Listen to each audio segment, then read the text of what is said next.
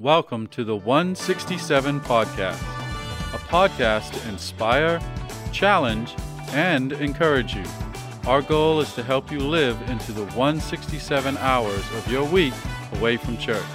And now your host, Shannon Patterson. Well, hey, Porch community, and welcome to episode 35 of the 167 podcast. I'm Shannon Patterson, the lead pastor here at the Porch Community Church, and I'm with my friend, media pastor Josh Harrell. Hey, Josh. Hey, Shannon. How's it going? It's going. Yeah. It is. Sweet. We took the day off yesterday. We were we did. recording on a Tuesday right now, and it's actually in our employee handbook for holidays for the staff. Jesus is Life Monday. So the Monday after our Jesus is Life weekend, it is a paid holiday for the staff. So did you rest? No. I did stuff at the house. Well, yeah, you just moved. You got children's Yeah. and things. And We're painting still. are you still painting? I'm slow at it. Well, I'm sorry. I need to come over and help you paint. You can only do it like when the kids are asleep. So it's like 9 o'clock to like 10 is the time to paint. No, thanks. I need to come over and help you. So, so Jesus is Life. It was fantastic. Pulled the trigger on that one. So, listeners, you've probably heard us talking the last couple times. We had Justin on, and we were like, "Yeah, we're indoors this year. Yeah, we got host homes." And then, no host homes. And then, no, we're out. We're not indoors. Can you put together an outdoor one on Wednesday by Friday? Sure. Gotta go. Josh was like, "All right, you've just given me 60 hours. I got to get off this phone call." Yeah, that's exactly. Justin and I were like, "Okay, so maybe blah, blah, blah." And you were like, got Gotta it, go. got it. Got to make some phone calls. Yep. But, hey, we had a fantastic Jesus is Life weekend. And, we had weather and we had, life. And God's name was not deterred from being lifted up and worshiped. And students gave their lives to Christ. Praise the Lord. Yep. And it wasn't our plans for it to be outside, but it was his. Yep, there you go.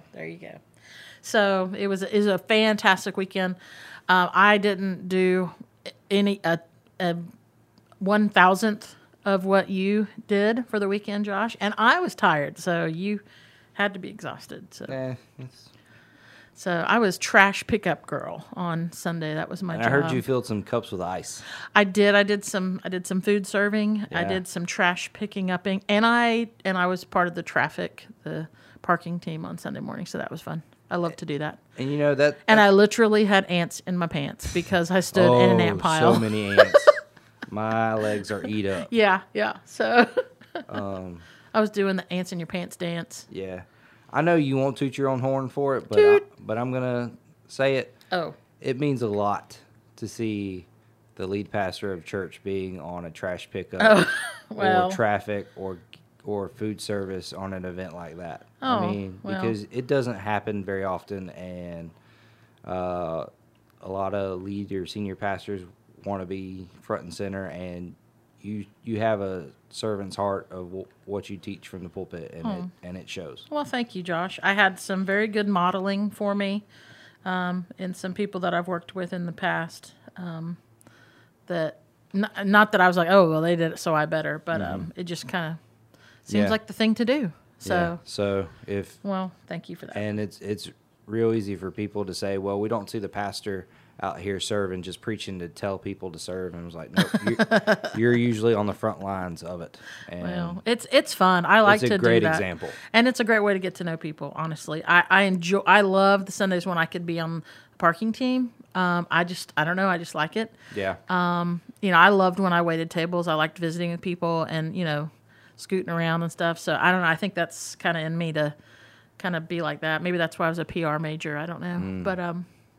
But yeah, you had an incredible team. My team is amazing. Your tech team and just all the I can't even begin to go into what all it implied for the weekend for you, and then of course the band and just great. So yeah, we're just stroking each other's ego here for a minute now. All right, so now that we're done with that, no, it really was great. We just had lunch with staff. We had a staff lunch and just talked about the weekend and how wonderful it was, and Justin and his leadership, and Allison, of course, and just everybody. It was really great. So. So today, Josh, on this 35th episode of the 167, what's the 167 mean, Josh? It is the hour. If you go to church for 1 hour a week, you have 167 hours left in your week. So how are you going to plug the gospel into those 167 hours? There you go. Well, today and today you've made a great choice by picking the fastest growing podcast in Valdosta. Hang on, I did hear about someone else had a podcast. There's like a Downtown Valdosta podcast. But We're better. Yeah. I did listen to it a little bit the other day, though. I listened to the intro of it, and so I was just like, wow, they've got accents. And I know I do too, but I don't think I have an accent like that. I don't have an accent. You don't have a Douglas accent at all? Not at all. Yeah. So, well, today what we're going to do is we're going to go down this trail of a little bit of sociology and economics, if you can believe that. And we're going to wind up where I like to wind up, which is with Jesus. So I would say don't tune out if you don't fit into this category. But if you are like a business owner or a manager or an HR person or a teacher, or maybe you have your own business, I think today you'll especially like the topic, or at least you'll relate to it. I'm pretty sure about that. But it's going to be different. I think a different kind of conversation than we've had. So are you ready for this? Are you ready, Josh? Let's do it. All right. So today's topic is actually courtesy of a question / lively conversation that we had in our ministry board meeting last week. In our time of talking, we got into this conversation, really good conversation, positive conversation, but it boiled down to the question of why is it so difficult to get people to serve or engage in the church? I mean, that's really, I don't think that exact question was asked. Right. But I think when you heard different people and team leaders, like that's our what serve they were team saying leaders, without it's actually like, saying why it. is this so difficult? Yeah. So, Josh, do you want to try to answer that question in 10 seconds or less? No. All right. Well, let me ask you this. Have you heard of the 80-20 rule? I work at a church. Of course I've heard it. What is that? What is your understanding of that definition? 20% of people do 80% of the work. Ooh, okay. Yeah. 20% of your church does 80% of your church's work. Okay. Would you say that is an accurate statement for the Porch Community Church? Yes. Yeah. I need to look at our numbers and write down, see like our number of, that would have been something cool to do if I would have found, I know we've got like 370 partners in ministry, but that's not active. Right. I mean, then we have a lot of people that are active. And then look at our serve teams. I would say that because of COVID, the people a part of that 20% have changed. Like the people that make it up have changed. For sure. So is it more or less than 20%? I don't know because I haven't been, because it's been so like circle the wagons and let's get going again. Yep. So this fall coming out of COVID is where we're really examining who we have and where we can plug them in, and we're establishing what I hate to use the new normal, what that is, but I mean that's what we're doing. We're finally every day is a new normal. Yeah, we're finally able to take an overarching look at what post-COVID current Delta variant looks like right now. Right. You know? And you touched on something that we're actually going to get into. You talked about the 20% it not being the same people, right? But that, so we're going to get into that. So yes, the 80-20 rule. 20% of people do 80. We could say that the answer to the 80-20 thing, it actually goes back to the 19th century with the principle called the Pareto. The Pareto principle. Potato principle. The Pareto. His name was Vilfredo Pareto. Frito potato. Yes, he was Italian, very good. And he was this Italian sociologist, and he was an economist who, during his studies, actually, this was really interesting to me. It's not in the show notes, but he was looking at his garden, and he realized that he was growing peas, and he realized that only 20% of his peas were producing. of the pods. Peas in the pods for Pareto. He had some pathetic pea pods? He did. He had very pathetic pea. Pareto had pathetic pea pods.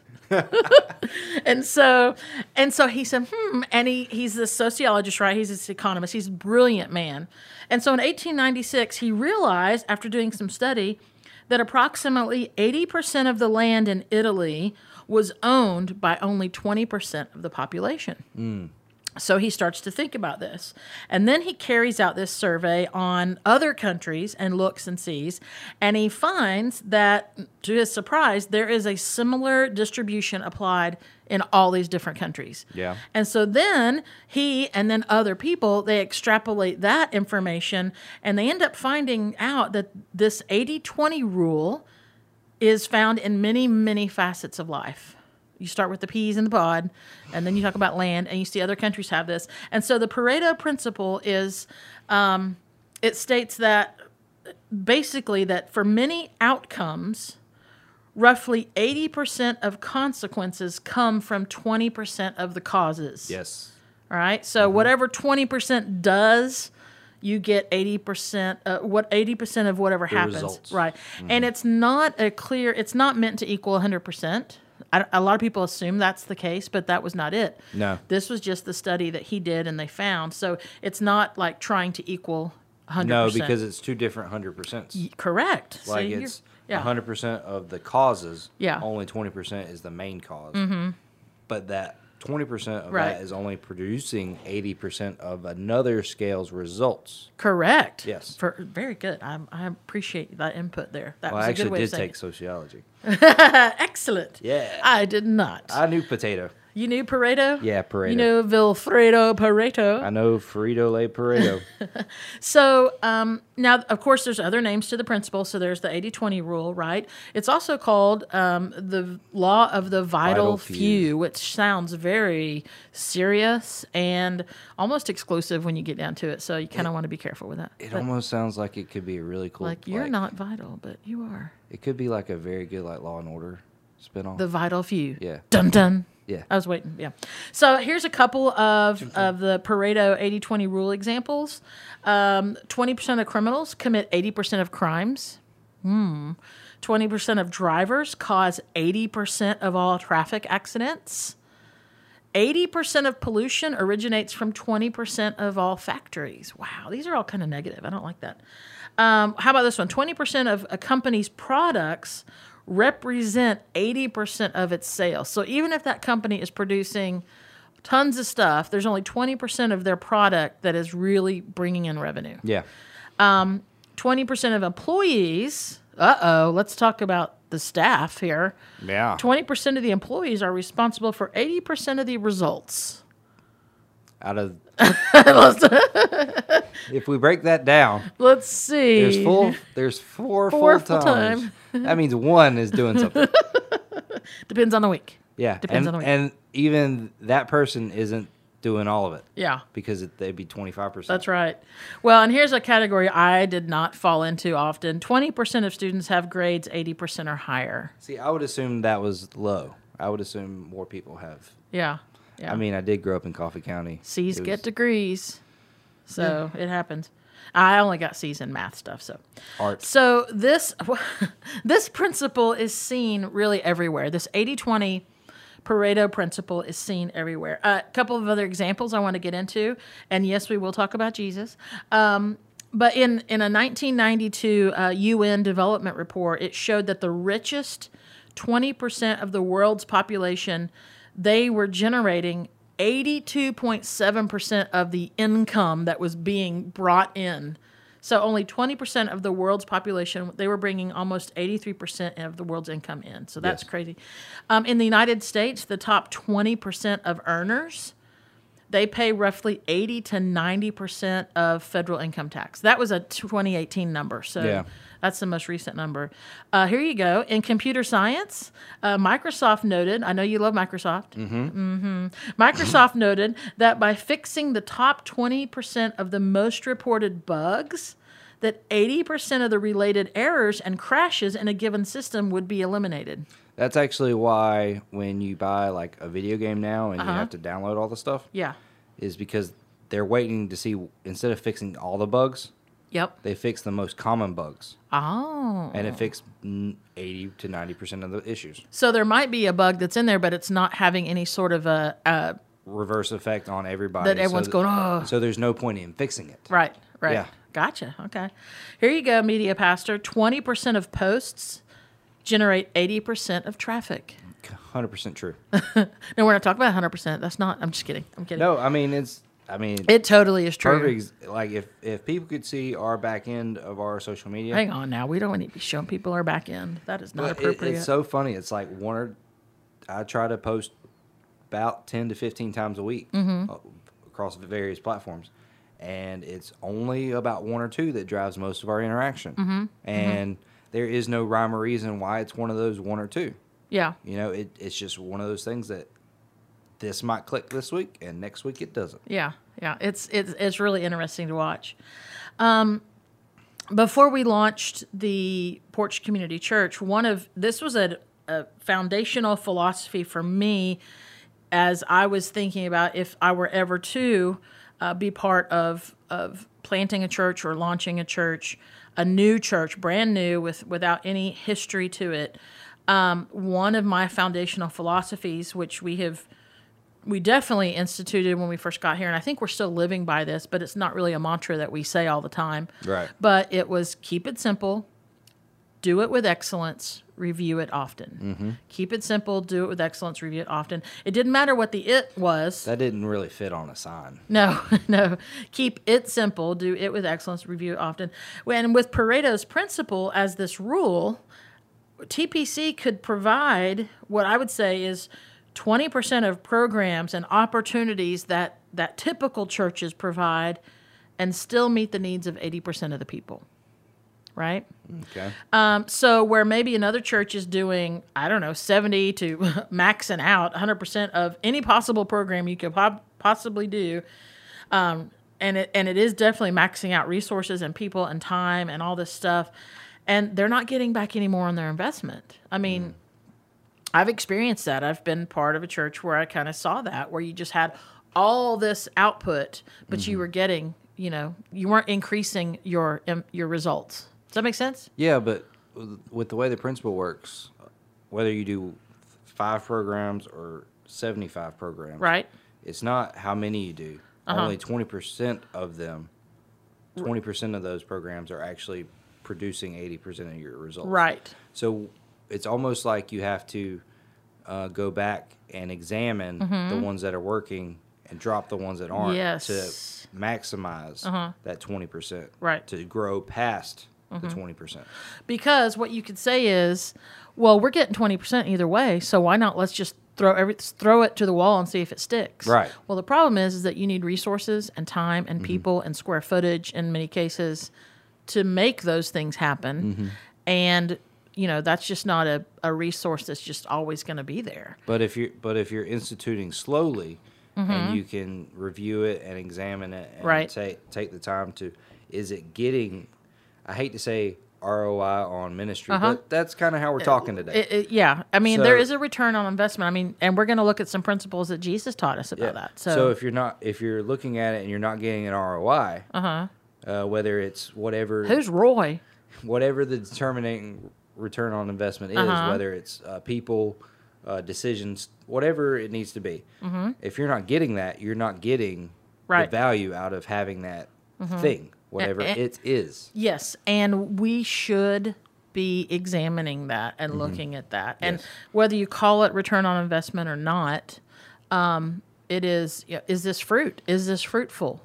Is this ministry, is this moment, this event, whatever? I guess fruitful would be the Christian lingo for ROI. Well, I mean, yeah, it is. But I'm cool with either one of those. So, and listen, I would say there's nothing inherently wrong with like weekly covered dishes, suppers, at churches, or Boy Scouts, hosting the Boy Scouts, or a preschool, or a daycare, or handbells, or choirs, and so on, and all these other things. But I knew, talking about launching the Porch Community Church, keeping it simple, we'd get better return for the investment, there's the word, of resources, of people, of time, of energy, of passion. So we started with the essentials. Yep. We started with worship, with students, with kids, and community groups. Right. I would say worship and students hit the ground running. I mean, I know there was a lot of speaking of back ends, there was a lot of back end work to making sure our worship service could happen and all the equipment and purchasing and installment that had to happen. But I think we hit the ground running. Our kids did a really good job hitting the ground running. And then there was this thing called COVID that came along. Community groups, we got it going. But again, I think that was of the four, the one that was... It was the most brand new of everything. Right. We didn't have a community group structure that we brought with us. Right. That was the only thing that. So it was a birthed ministry, and so it was the first casualty of COVID. It just if it sucking the wind out of something. Yeah. And then I think kids kind of came behind that eventually, and then students they were going to meet no matter what. And not in a rebellious way, but just like the desire for them to do that was there. And worship was not far from that. Now, there's a lot of things that happen with, like, for instance, worship. When we say the word worship, there's a lot of moving parts to that. Like, we're specifically, are you talking about corporate worship? I'm talking about the worship services, right? Okay. And so you're talking tech, you're talking band, you're talking all of the serve teams that go into place. You do talk about Porch Kids with that because they coincide. I mean, there's a lot of moving parts that go with that. And so it looks on paper like, oh, yeah, they're keeping it simple. But there were parts of it that were important. So then, like I said, COVID comes along. I mean, so here's what I would imagine if we launched after, we launched in July of 2019. Things were going great. They were awesome. And imagine if we decided to launch several new programs with maybe some staff additions in January of 2020. We talked about it. We did. We had it budgeted. We had a staff position budgeted. Yeah. We were actively looking for a middle school / community /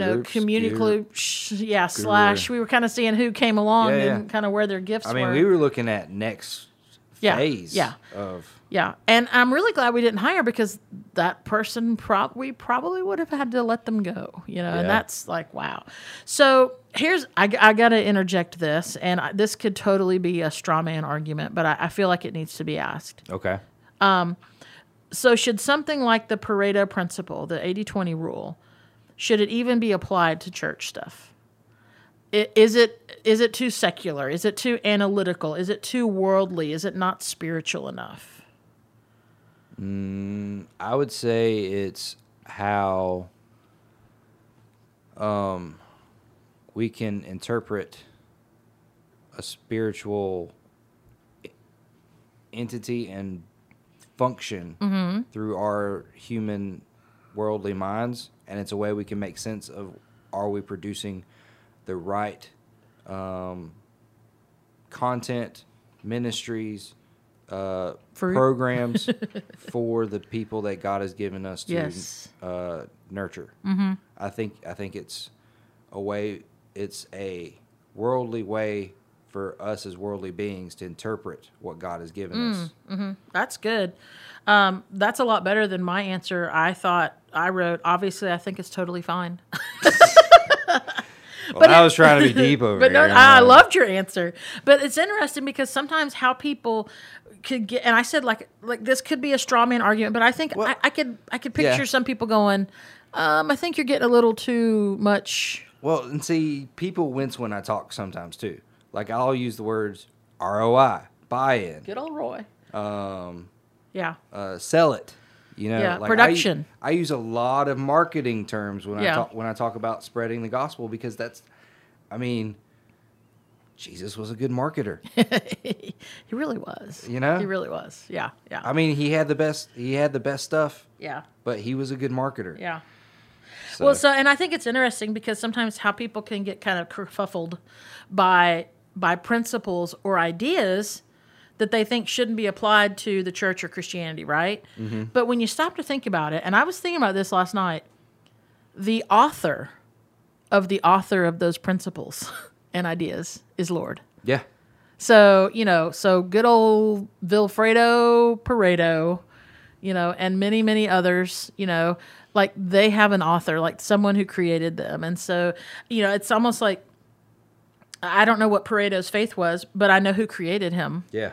And who formed his brain and his intellect and his reasoning. And I think God must laugh sometimes when we mere humans think we've discovered something. He's kind of like, yeah, go ahead and put a name to that. If you want to add Vilfredo's name to that, good for you. Oh, you finally found it. Yeah. It's kind of like Columbus discovering America. He did. Uh-huh. Yeah.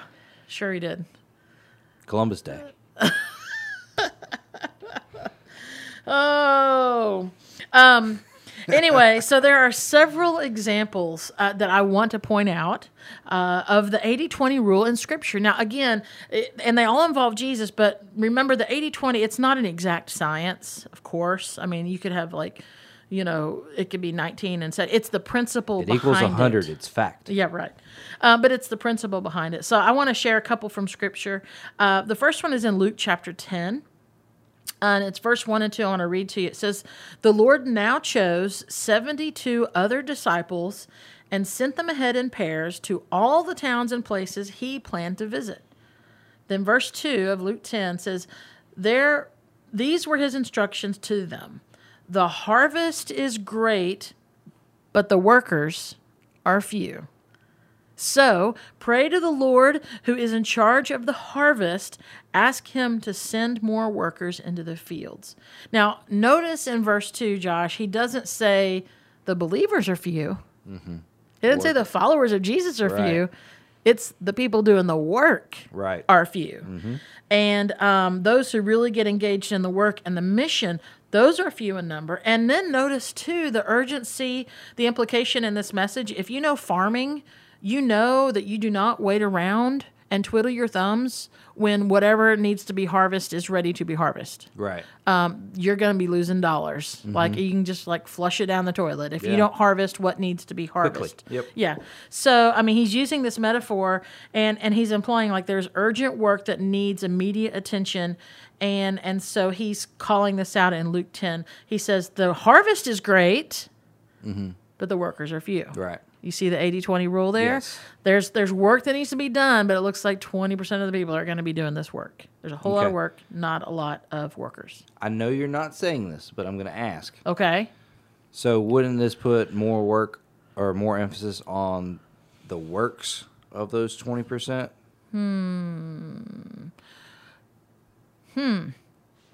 Well, but think about what is the work doing? It's for the what? The harvest. Right. Okay. And so in the parable that Jesus is speaking there, he's talking about there is a harvest, and he's talking about people coming to faith in Jesus Christ. So the end result is not to get workers, it's for people to be brought to faith in Jesus Christ. Gotcha. Okay. So I would say that's the end result, not just to say we got 50 workers. Gotcha. Whatever. So yeah. Good question though. So here's another example showing what I would say is Jesus applying the 80-20 rule. And you see this all throughout the Gospels. You find Jesus spending time with the crowds and then occasionally with individuals, right? There are stories of him speaking to crowds. He's Sermon on the Mount. He's speaking to these large groups of people. There's times when he has to push out into a boat because there are so many people on the banks and around that there's no place for him to go. So he pushes out in a boat a little bit so he can speak to the people. Mm-hmm. So you have these times when he's talking to great crowds, but then he's also with individuals. And we just saw in Luke chapter 10, I mean, you know this, he didn't just have 12 disciples. He had chosen 72 other disciples to go out. But we know this, he spent considerable time, focused time, 3 years worth of time with 12 disciples. Yes. And then even from those 12, he took Peter and James and John apart and spent time with them from the other 9 for even more intentional instruction and responsibility. And then you can even go so far as to say that John, unashamedly, would say that he was even the favorite of the 3. So there was a conversation about that. So who knows if that's the case. But John would tell you that is. Yeah. I've said this before, maybe in a sermon or whatever, but when Jesus was here in human form, he had human limitations. He had the limitations of a human, person. He was fully God, but fully man while he was here. And so Jesus could not spend the same amount of time with every single person. I mean, this is the whole reason he had disciples. Why have disciples if he could just be with everyone at one moment and say, hey, I'm Jesus, I'm Savior, come to me. So there was restriction on him. This is completely off topic. Okay. But could you imagine like just having the ability to decide not to follow the laws of physics at any point in time? Wow. Yeah, I don't, yeah. You know, you just said like he's fully man and you just go, but I need 15 more minutes. Yeah. You know? Yeah. It's crazy. Sorry, I know that's completely It's your off. comic book world coming alive right there. It's totally off topic, but it's like, timeline. daggone. Yeah, it is. It's amazing. So he couldn't spend all this time, but he spent a majority of his time with a few. And he invested in them. There's that word again. He invested in them so that they would be called better friends of Jesus? No, so that they could in turn do what? Invest in other people. Right. So, share the gospel. Right. So his intentionality was, okay, I'm going to spend 80% of my time with 20% of the people. Or actually, that would actually be a different number. I mean, I'm just using that as an example. Remember, it's not so much about the 80-20 as it is. Not about the numbers, it's the but principle. The differential. Yes, right. And we spent, and I don't know if this goes off on a rabbit trail here, but we talked about this a little bit, I think, in the very first episode of our podcast. I think I brought this up, and I think I even said it's a podcast for another time, which I still don't know if this completely goes to it. But I know, for me personally, talking about the Porch Community Church and me, I know that I am, and again, people might not like this terminology, but I know I am most valuable in my gifts to the church by creating space in my schedule to pray, to be quiet, to study, to write, to read, to teach, and to intentionally invest in those who are going to be investing in other people. Right. Like I know that is, and so I would say I'm living out of Ephesians 4:11-12 that says, now these are the gifts Christ gave to the church, the apostles, the prophets, the evangelists, and the pastors and teachers. Their responsibility is to equip God's people to do his work and build up the church, the body of Christ. So what might be the pastoral expectation based on the example of another pastor, right? And maybe at a smaller church, or maybe on a bigger church with a larger staff. Yeah. So they have more people who can do more things. Right? Maybe it's just in a completely different context. But the expectation for a pastor to be at every hospital visit, to be at every social event, to be at every community function and in every community organization, all that, I would be toast. Yeah. If I tried to live under that kind of a principle. Some people might be able to do it. I cannot. Well, you don't have the gifts for that. I'm not wired that way. Yeah. I am not wired that way. That's just not, that doesn't. Now, do I spend hours and hours, and I don't mean that in a negative way at all. It sounds like it. I don't mean it that way. But do I spend many hours every week talking with people and praying with people and pastoring people? I do. For sure. And I don't, like, I'm not like, oh man, I got to do this. Like I know that that's something that I want to do and that God has put me in that place to do that. Well, But and every church has different needs of their pastor. You know, like case in point was watching you and Bob lead. Y'all both had different ways of doing that, but you were both perfect for what your congregation needed at the time. Yeah. Like Bob was more into the social events and the hospital visits and stuff like that. Yeah. And you weren't. You were plugged into the events that the church was doing and being there for when they needed you right then and there, not to be a figurehead, but to be someone that they could count on when they needed them. Yeah, and this was like pre-launch, Yeah. before we went out. This was when we were still downtown. I don't know if we've talked about this before, Josh, but this is what I know. Whenever I try to explain like the Ephesians 4 and equipping people and investing in people who can invest in people, and I know that's a gift of mine and those things. I'm definitely not the pastor that you see like in movies or TV shows or whatever, who always seem to be like rearranging the hymnals when the lost soul comes into the cathedral at like midnight and the church happens to be open and there's the wise priest in their full like robes and whatnot, and they're just rearranging the hymnals, you know. That never makes sense. And they have just their just folksy, homesy, wisdom to impart to the lost soul. And like, I'm gonna be at home. I need to sleep. I'm in bed. Sorry. But you say that. You come up here and rattle the doors. I'm not gonna be here. We don't have hymnals. You say that. Yeah. But you are the pastor that goes, the chairs aren't right. I'm not gonna ask anybody I'm not going to burden anybody else with it, and I will do it myself. That's just my OCD. They'll see you in shorts and a T-shirt. They sure will.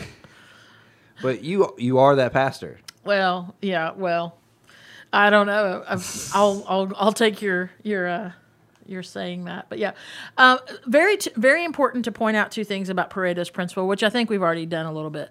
The 80-20 rule is a precept. It's not a hard and fast mathematical law, right? It's not that. And the other thing is that the 80-20 rule can be misinterpreted often. And here's what I mean by that, because sometimes the misunderstanding is that people go, okay, well, if 20% of inputs are most important, then the other 80% are just, they must not be important at all. No, that's not how it works. No, that's not how it works. Like the scale, like I was saying earlier, the scale shifts. Yes. Like people come in, people go, scales, we grow, the 20% gets bigger and stuff like that. It's not a set in stone if we had 200 people, a 200 person church. It's not 40%, 40 people are the most important workers in the church. Right. It shifts as we get bigger or we get smaller. I mean, the needs that you feel as a church partner will grow and change as the church shifts. And very true. It's so important to not worry about the 20%, but do all that you can for the church and the cause of Christ. Right. That's what I'm saying. Like that, if you want to call it the 80%, the 80% is important. The 80% is potential. The 80% is possible. And here's what I love: Jesus and his Jesus style in Luke 15. He sets up what I have just called the Jesus principle, just to mirror the Pareto principle. And he does this by telling this parable in Luke chapter 15, verse 4. He says, if a man has 100 sheep and one of them gets lost, what will he do? He will go find that one sheep. He will. Won't he leave the 99 others in the wilderness and go to search for the one that is lost until he finds it? Mm-hmm. That 1%. Yeah. So it's not a, well, if you're serving, you're better, or those are more important. And even me, like I'm talking about, I know that one of my giftings and one of my responsibilities is I do need to invest in those who will invest in others, but that doesn't mean the others are, not important. Well, that's also how you actually the others are important. Yeah. So that's how you take that. That's how you take care of them, because you do have the limitations of a human being. Yes. We're a 375 partner church. Just partners, not people that participants. Yeah. I mean, there's not enough hours in the day for all four of us together. Yeah. To minister to people that attend our church the way we can. But if we equip leaders to make these community groups or small groups and like segment the church as a whole, that is how the Porch Community Church, that's how people get visited in the hospital. Exactly. I mean, and that's how people get prayed for, and that's how the love of church works. It's not in this big conglomerate. It's in the pastoring staff raising up leaders and pouring into those leaders, allowing them to take on their own, I don't want to say like congregation, but their own little like community. Yeah. And they're the leader of that community. Like they're the shepherd. Yep. And that's how the church works. If you want to draw it out, it's a pyramid. No, it's a triangle. But, I mean, that's I want to shepherd the shepherds, and then they shepherd. Shepherd the shepherds, and then, yep. And that's how that 1% doesn't get lost. That's right. And no church or organization is going to be perfect in that. No one has it figured out. No. There's not a you look at any church anywhere in the world, and you pick up the one that you think's got it figured out, and then they will tell you where they suck at it. Yeah, if they're being honest. Here's another example from Scripture of the Pareto principle. Okay, this is the parable of the sower in Luke 8, right? And I'm not going to read it, but I think most of us know it, or you might know it as the parable of the soils, right?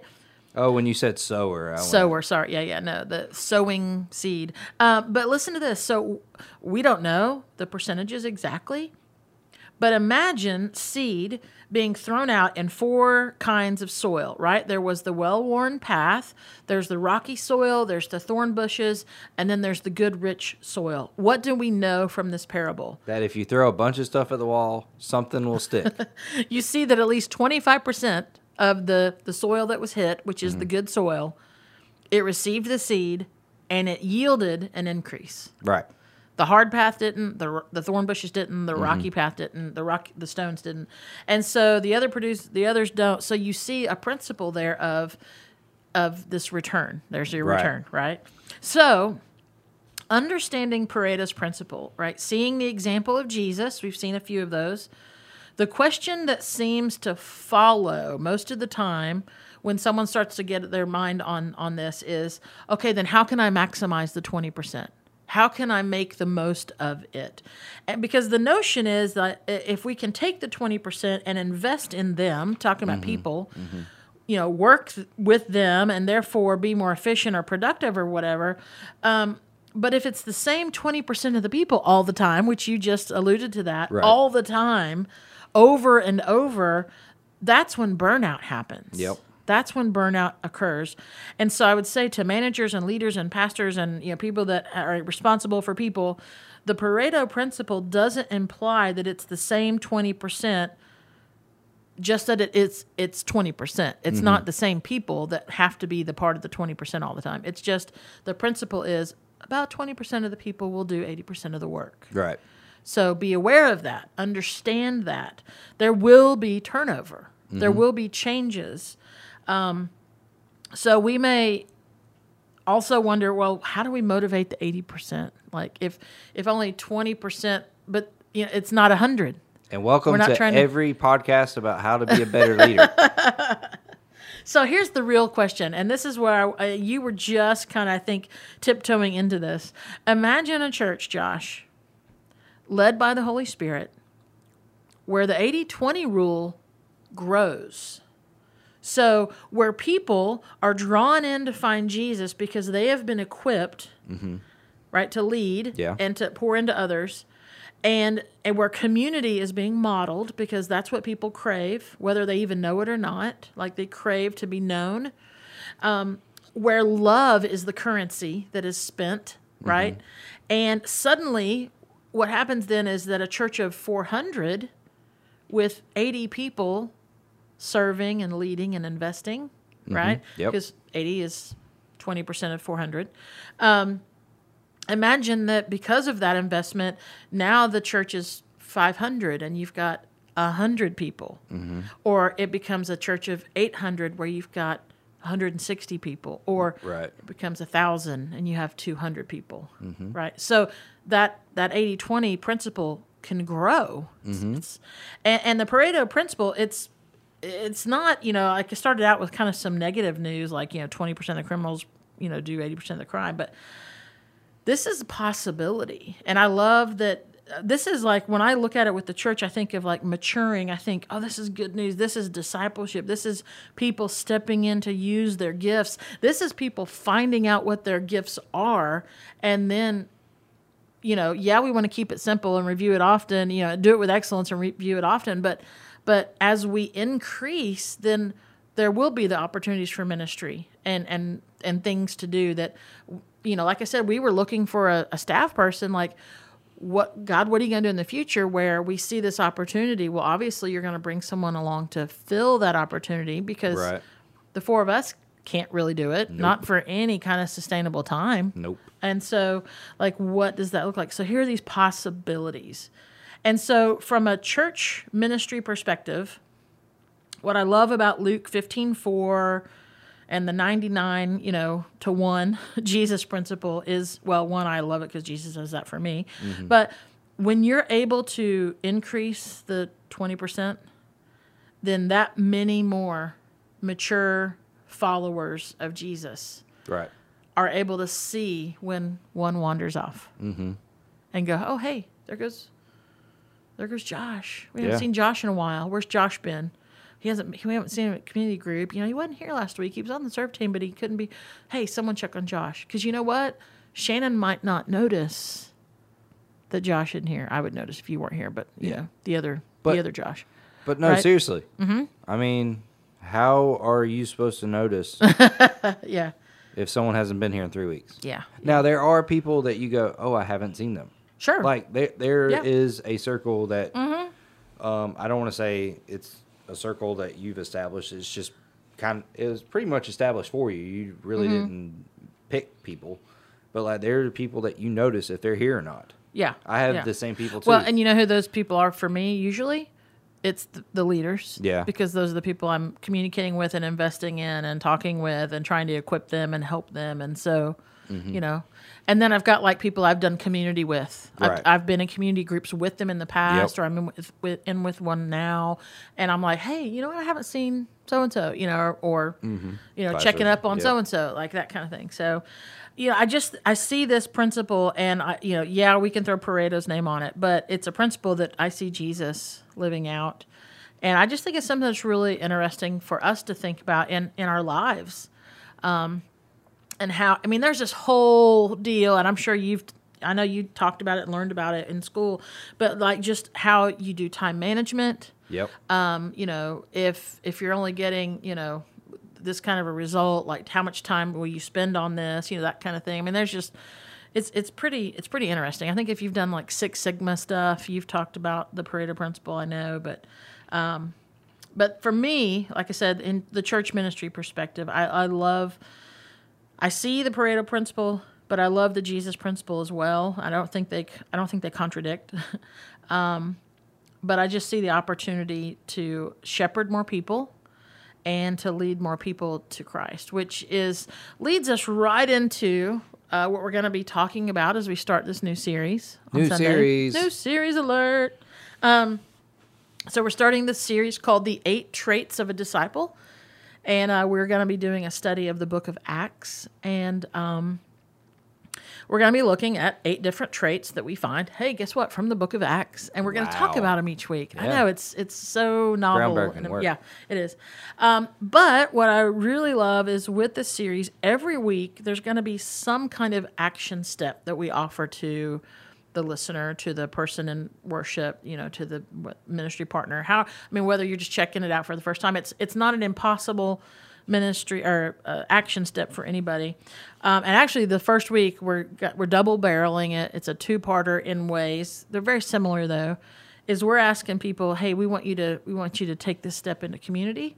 Yep. Check out community groups, and we want you to take a step into considering serving, being on a serve team, which I think those go hand in hand. I think being on a serve team is being in community. And so, but I just love that, this is where we're going. And I think, I'm very excited about the series. I'm excited about the community groups launching. We have, 10 adult groups. We've got 2 different college groups. One's like a Sunday morning and one's a Monday night. And we've got 2 high school. We got a guys and a girls high school groups. And I think I've said them all, but like this is in many ways, we talked about this just a minute ago, is like, it's kind of like the rebirth of the birth of community groups, because they are part of our essentials. And they were the first casualty of COVID, for our church. And so we want to relaunch this and get going. Our desire for them to succeed has not lessened. Yeah. We just couldn't figure out a way to do it safely and effectively And in a larger scale. Yes. Yeah. So now that restrictions have come, well, for now, who knows? for now, restrictions have dialed back, and we're taking the opportunity to go forward with it. Yeah. Yeah. In 6 months, we might be having a different conversation. Yeah. But right now, we know that community is God-breathed, and the only way to really grow your faith is community, and it's so important we put it in the name. Some people think we talk about it too much, and those people... Community. And I would say to Jesus those loves people, you. are you in community with other believers? Jesus loves you. Community. Yep. Community. So join a community group. Yeah. I am... Both of me and Shannon are both leading community groups. Yep. I've been in one. I've been in, two. Like just recently that I wasn't leading, which was gloriously wonderful. And now I am going to be leading one. It's a little bit smaller group. I'm purposely keeping it smaller than even maybe some of the other groups. So I think we've got like, as of recording, we have 2 spots left. So it might be closed. It might now. be, but you can go to theporchcc.com and click on community groups. Yep. And find out what's available. But you're going to be able to, we're going to talk about this on Sunday. So it's going to be a really practical opportunity on Sunday.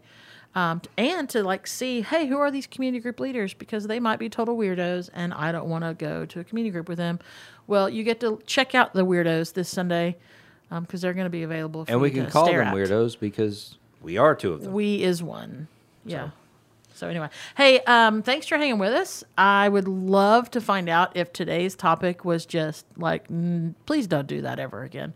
But yeah. I mean, it did raise one like staunch question in my head. Yes. It's like, am I going to be one of the ones that is consuming the content, the programming, the ministries that the 20% is creating? Or am I going to help grow that 20% and ultimately help grow the church? Yeah. Because those 2 things grow proportionally. Okay, can I throw another thing in there then? Yeah. What if you were both? Well, that would be ideal. Yeah. But usually... Yes, I hear what you're saying. If you're a consumer, you're not... You normally, if you're just a consumer, you're... Not a contributor. Not a contributor. So, yeah. And it's easier to be a consumer than a contributor. Oh, always. So, yeah.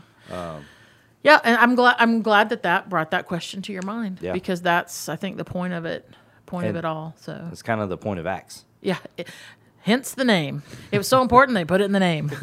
They acted. They acted on it. Yes, they did. Well, hey, Porch Community, thanks for hanging with us today. I hope that this helped you in your 167. And we look forward to seeing you on Sunday and talking with you again. Josh, as always, thank you for your fine work, sir, that you do. Thank you, Shannon. All right. We'll talk to you guys later. See you. Bye. Bye.